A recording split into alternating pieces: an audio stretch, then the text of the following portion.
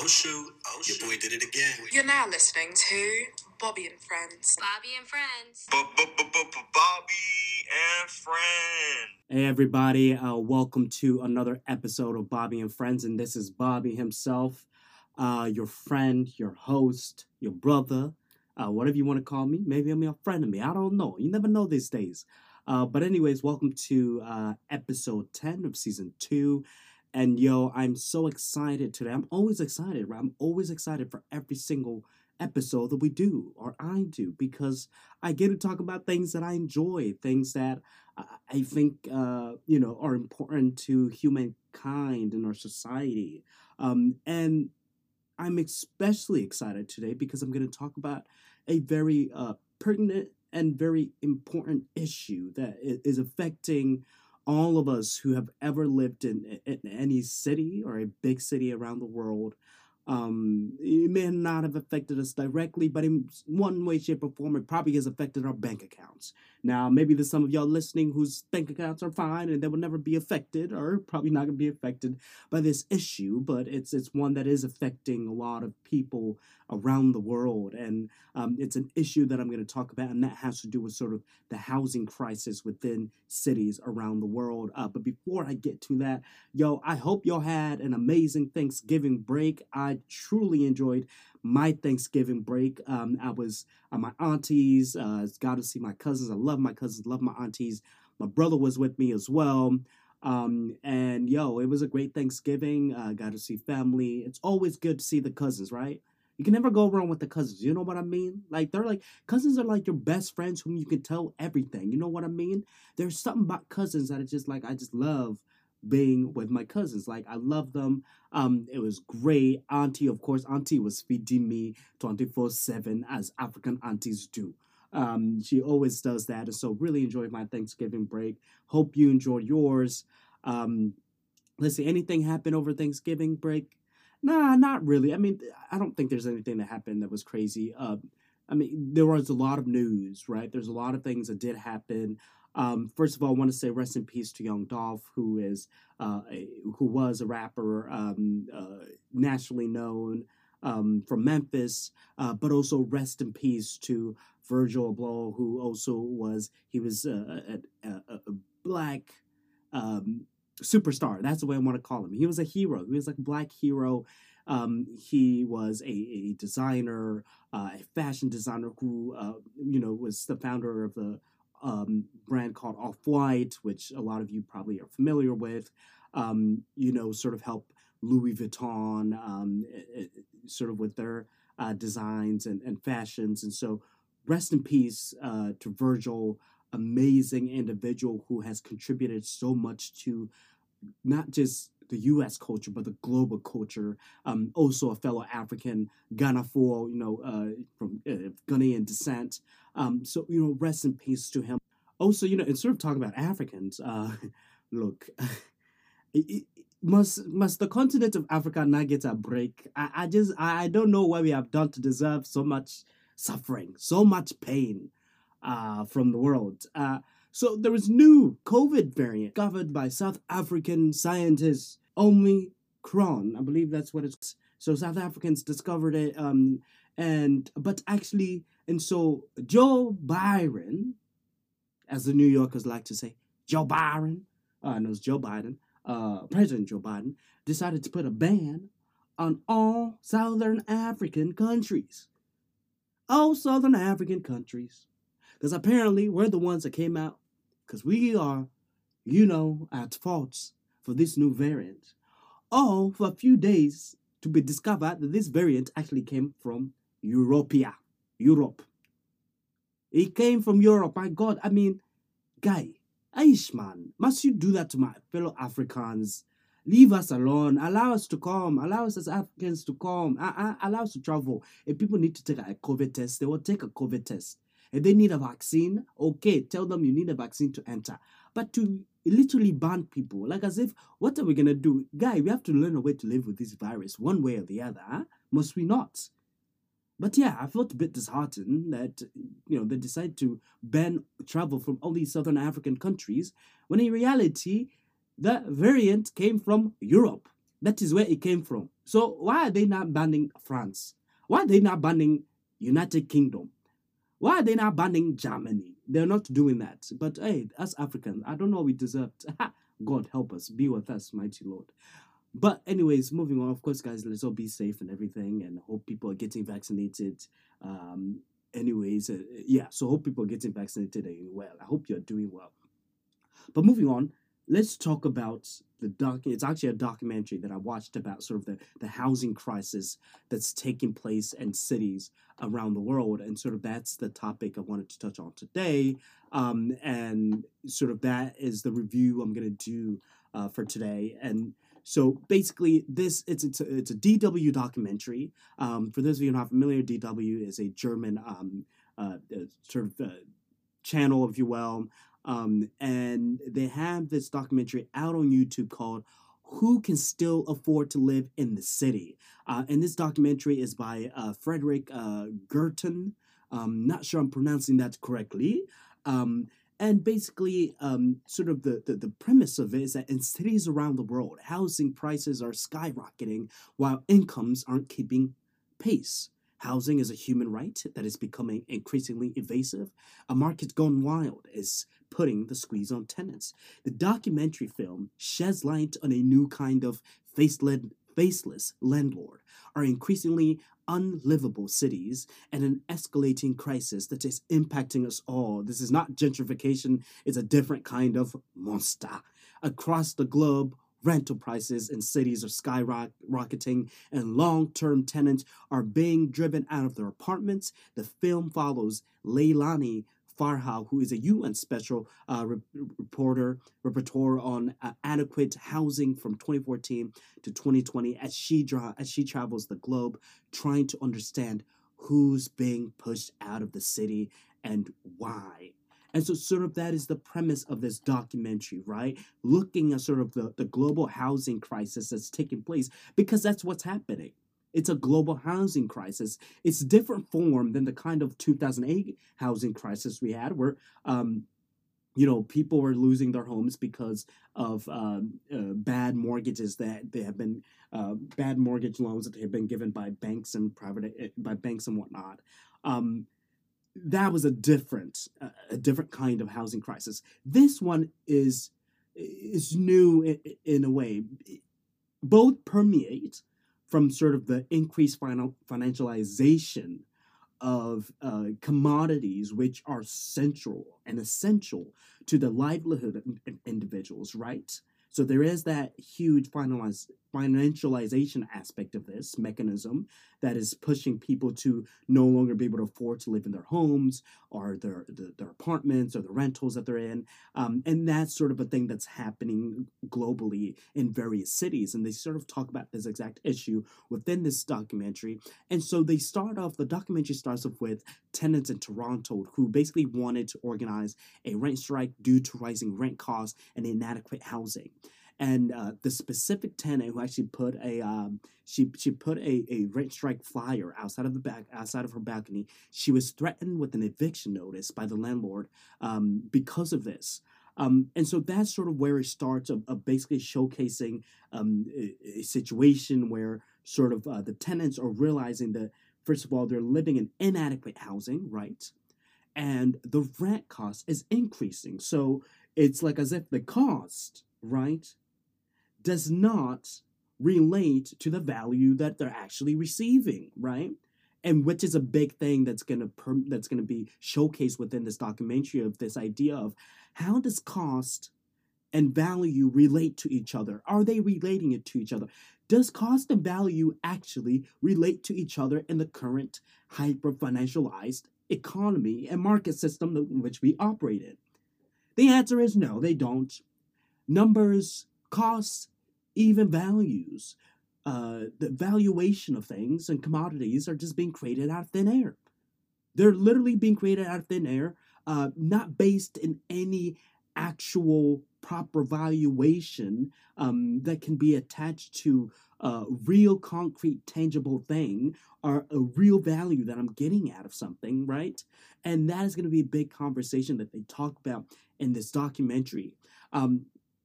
And so you have one of the tenants, sort of again in this Toronto property, who says sort of they want to make the situation so unbearable as to sort of force us out of these apartments so that they can either sell it or renovate it for wealthy investors or tenants, right? And so this sort of then gets to sort of the next big issue about what we see going on all over sort of these different cities. I mean, if you live in DC, if you've ever lived in DC, you can understand this thoroughly, sort of the idea of gentrification and the way in which it's taking shape and form, right?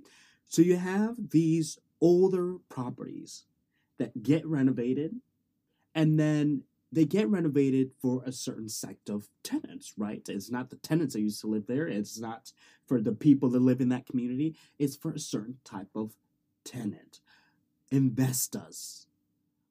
And you have this issue of, well, if you're going to renovate these apartments, who are you renovating them for? And if you're not renovating them for the people who currently live there, or if you don't want to renovate them for the people who currently live there and just want to force them out by increasing the rent prices so that because they can no longer afford it, they're forced to basically move out, who are you doing this for? Well, it's about money, really. I mean, that's what it comes down to. It's all about money in this game.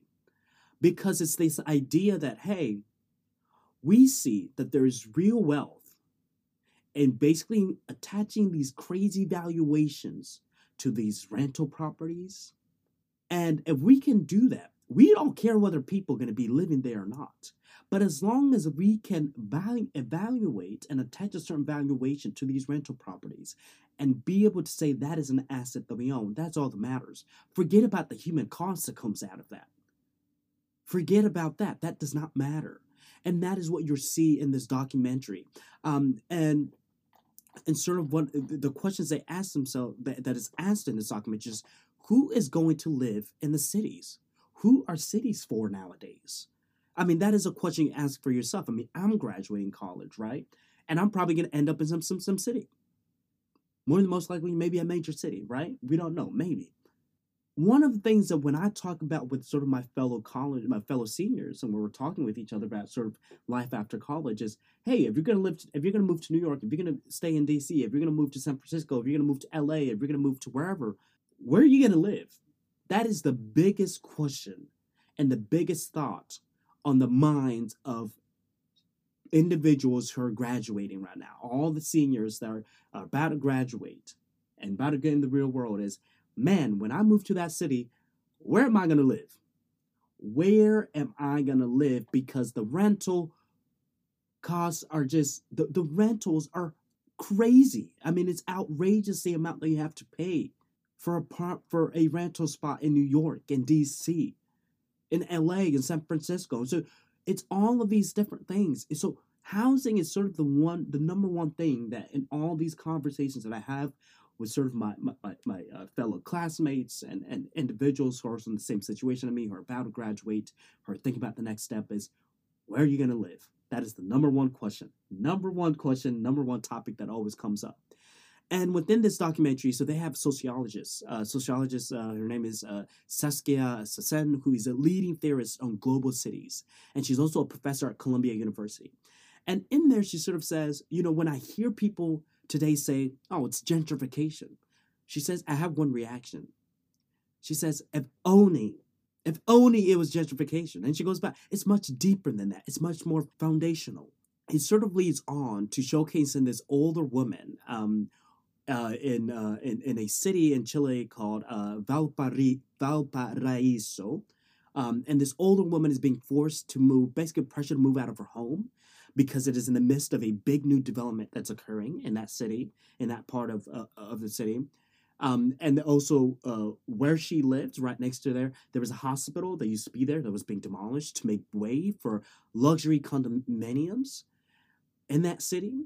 And that there's also a whole bunch of, there's many luxury units and lofts that are lying vacant in Valparaiso because the costs of those condominiums, of those lofts and units, are unaffordable to the citizens of Valparaiso, Chile. And so the question that's being asked in the documentary is, who are these lofts and luxury units being built for? Who are they being built for if not for the people who actually live in Valparaiso? And that is the essential question of the housing market in all cities around the world. Who are you building this new luxury apartments and units for? That's the biggest question that's being asked. And then sort of they go to the UK. My Londoners, my UK people, how y'all doing, mate? I know I'm doing that accent. I'm sorry. Y'all can forgive me, eh? Forgive me for always trying to do a British accent. It happens. I'm sorry. Colonization happened. All right, I'm telling you, the Brits did quite the job, okay? They did quite the job. I'll give them that. They did quite the job with colonialism, all right? But anyways, we go to Notting Hill, which is some place in the United Kingdom that I do not know. But in this area, so when they're going to Notting Hill, there is a man who lived there, who's sort of been living there for a while, and he describes the process of sort of the financialization sweeping into sort of the value of properties, who's buying properties, who actually lives or doesn't live in those properties, what effect is that having on the people who have been living there. And so here's the way in which he sort of described it, and I sort of paraphrased it to sort of give you a vivid imagery or visual of sort of what he was describing, of sort of what happened in Notting Hill. In a way, kind of says that it's a process of new dwellers, such as pop stars and hippie individuals moving in because of the cool and trendy vibe of the area. Then a new school is built, wealthy families come in, then wealthy investors buy up properties. This increases the value of the surrounding properties, causing those who lived in that area for generations to no longer afford the tax properties, rent, or even buy a new property in that area. And he says, so lots of investors start to buy up properties more as wealth such investment assets and not for the purpose of living there, but again, to store wealth that appreciates over time. And so you saw sort of the way in which this process happens, right? A few people start moving in, sort of this new hip group, right? Trendy vibes. The coffee shops around the corner. You know what I mean? You know when you start seeing the coffee shops around the corner, that's when you know, oh, bollocks. It's about to happen. There we go. It's about to happen. It's the coffee shop, and you see the Trader Joe or what else? What is the other store? Yeah, you see the Trader Joe around the corner attached to that apartment complex, which is funny because I actually lived in the housing unit, in a apartment unit that actually was like that, and you could tell sort of the gentrification process that had taken place there. And so this is the way in which he was describing sort of what happened in Notting Hill and sort of how you had a process of new individuals moving in, school being built, attracting wealthy families, which also attracted wealthy investors to buy up properties because they realized, okay, you have a new wave of people with money moving in. If we buy the properties, it's going to start increasing the value of these properties, which can start increasing the values of other properties in that surrounding area. And so that's going to push out the poor people, even if they have been living there for generations, and bring in more wealthy people. And even if those wealthy investors buying up those properties don't live there, those properties are appreciating in value, which means ka-ching, ka-ching, ka-ching, ka-ching. I just have an asset that's appreciating over time. I don't even have to live there. I don't have to live there. I don't have to do nothing. It's just there. It sits there, appreciating in value. And that is the process that they call vacant dwelling, which is a process that is happening with the wealthy investors all around the world in these cities, where they buy up these properties for the purposes of being wealth assets or just assets that appreciate over time. And they don't live there. They have a house in London, in Geneva, Switzerland. They have a house in Hong Kong. They have a house in, where else? They have a house in Lagos.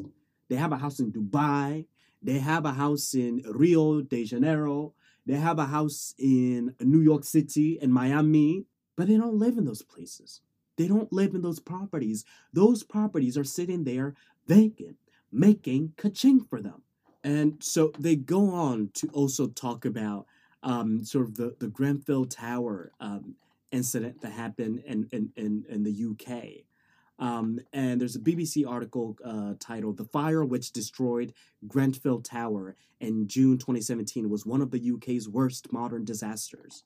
And basically, what happened is that on June 14th, fire broke out in a kitchen in the fourth floor flat at the 23-story tower block in North Kensington, West London, and that within minutes the fire had raced up the exterior of the building and then spread to all four sides. Um, and they talk about how also within 2 hours, most of the upper floors were well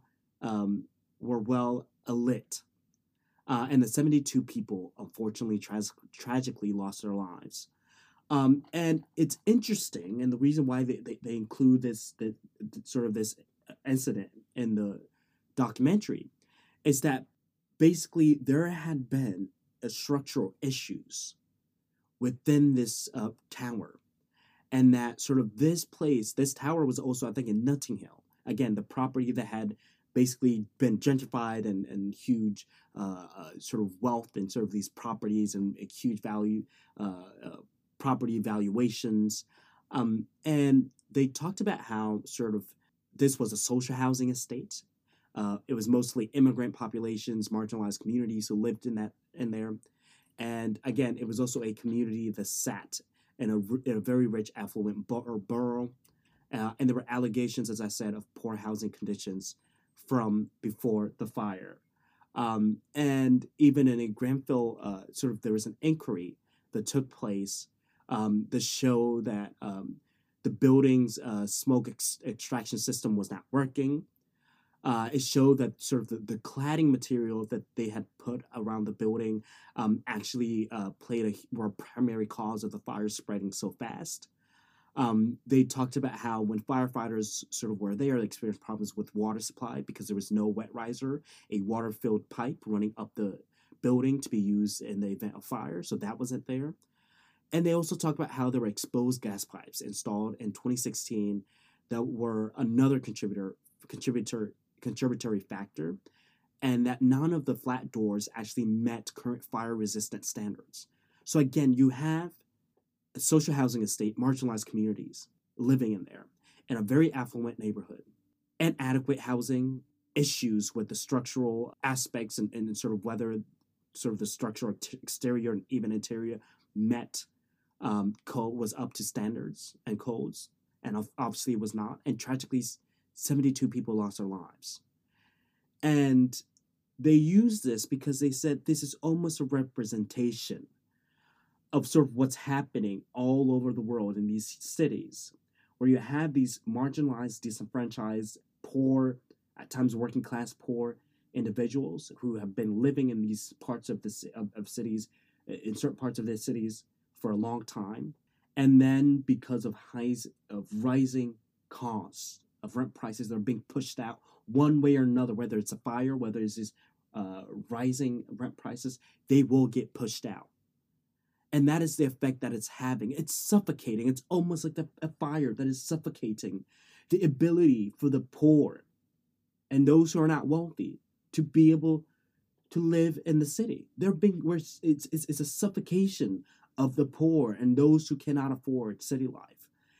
Because now we are at a point where the city is being defined for a certain sect of people, that only those with money can live in the city, those who are wealthy can afford to buy a property or even rent in the cities.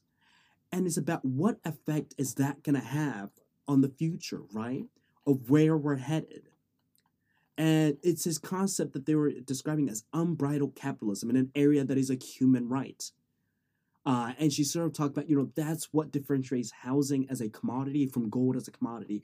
Gold is not a human right. Housing is, right? And that is the issue. We are treating housing, something that is essential to people's ability to live, as a commodity where you can store your wealth, as an asset. And what is it saying when we have so much vacant dwelling, right? And there was this article, a New York Magazine article, titled "Why New York Real Estate is the New Swiss Bank Account," and this is by Andrew Rice. And within this article, they talked about how the Census Bureau estimated that 30% of all apartments in the quadrant from 49th to 78th Street between 5th and Park Avenue in New York City are vacant at least 10 months a year. At least 10 months a year, which means those are seasonal apartments, right? They probably come there for the summer, and then that's when they're actually staying there, or maybe for the winter or for the holidays, whatever it may be. But for 10 out of the 12 months, 30% of the people are not living in those places. And these are wealthy people who bought up these properties that individuals who actually need them could be using. And that is the reality that we're in. Economist and Nobel Prize laureate Joseph Stiglitz, who's also in this documentary, sort of talks about where in the 2008 crisis, right, a lot of homeowners are losing their homes because of these terrible mortgage loans that they have been given that they actually cannot afford anymore, right? And so they're losing their homes. And basically what the government did is it sided with the banks. And what it did is they gave the banks money because the banks were out of money. And so the banks, what they did is, as this economist says, is that the banks took that money. They gave that money to sort of hedge funds and private equity firms, as at the same time as the banks were encouraging foreclosures in order to clean up their books, took money from the public that the government had gave them to hedge funds and private equity firms, who then bought distressed assets to make money. And the distressed assets were the homes that people could no longer afford to live in. And so these homes were being sold at a much lower, basically distressed price than they had been bought for, right? And so these hedge funds, private equity firms jump in, buy them at very low prices, and that's how they make their money. Because now they can increase the rents and they can make profit from that. And they talk about how that is how the 2008 crisis has played a huge role in sort of increasing wealth inequity and inequality, both here in the US and around the world. You also have, in here, they have a writer, Roberto Saviano, who is an Italian writer who also wrote Gomorrah, who actually is living under a threat after revealing structures of organized crime. And within the documentary, was actually riding in an armored car.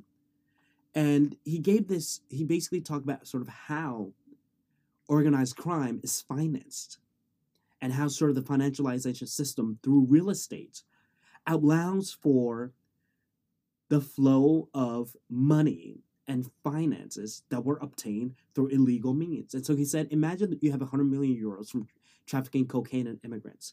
What do you do with that money? He says you buy real estate, restaurants, apartments, and all this stuff. You open a company, an offshore account. Then you buy things on the cheap with legal money. And these things are basically the restaurant, a hotel, a house. And then you take those properties that you bought, right? Sell those properties to your offshore company. Then that company brings back those assets to anywhere around the world.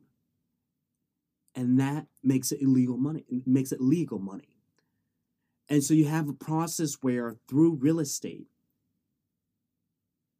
illegal financing is occurring to clean up the books of individuals who committed crimes, who are earning money from criminal activity. Right? So you also have that situation. And that is sort of the way in which it's happening. And they were sort of talking about how New York Magazine article that I mentioned earlier, there is an entire industry of brokers, lawyers, and tight-lipped advisors who help to keep sort of the identity of these individuals, foreign investors, and wealthy investors who are buying up properties all over around the world. They have individuals, a whole system that's helping to basically hide their identities.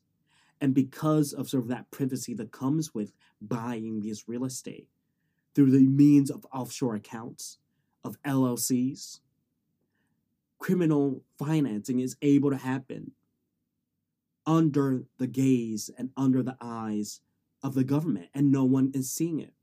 And so it's a huge issue of where, right, there is illegal financing taking place, and that is allowed to happen easily through this housing crisis and this new financialization of sort of property and housing around the world in these cities. But then you have individuals who are being displaced, especially the working poor, out of these cities because they can no longer afford the rent, because rents are being increased at an infinite amount. You have private equity firms which will buy any vacant sort of apartments, renovate them, and then increase the prices by like 50%.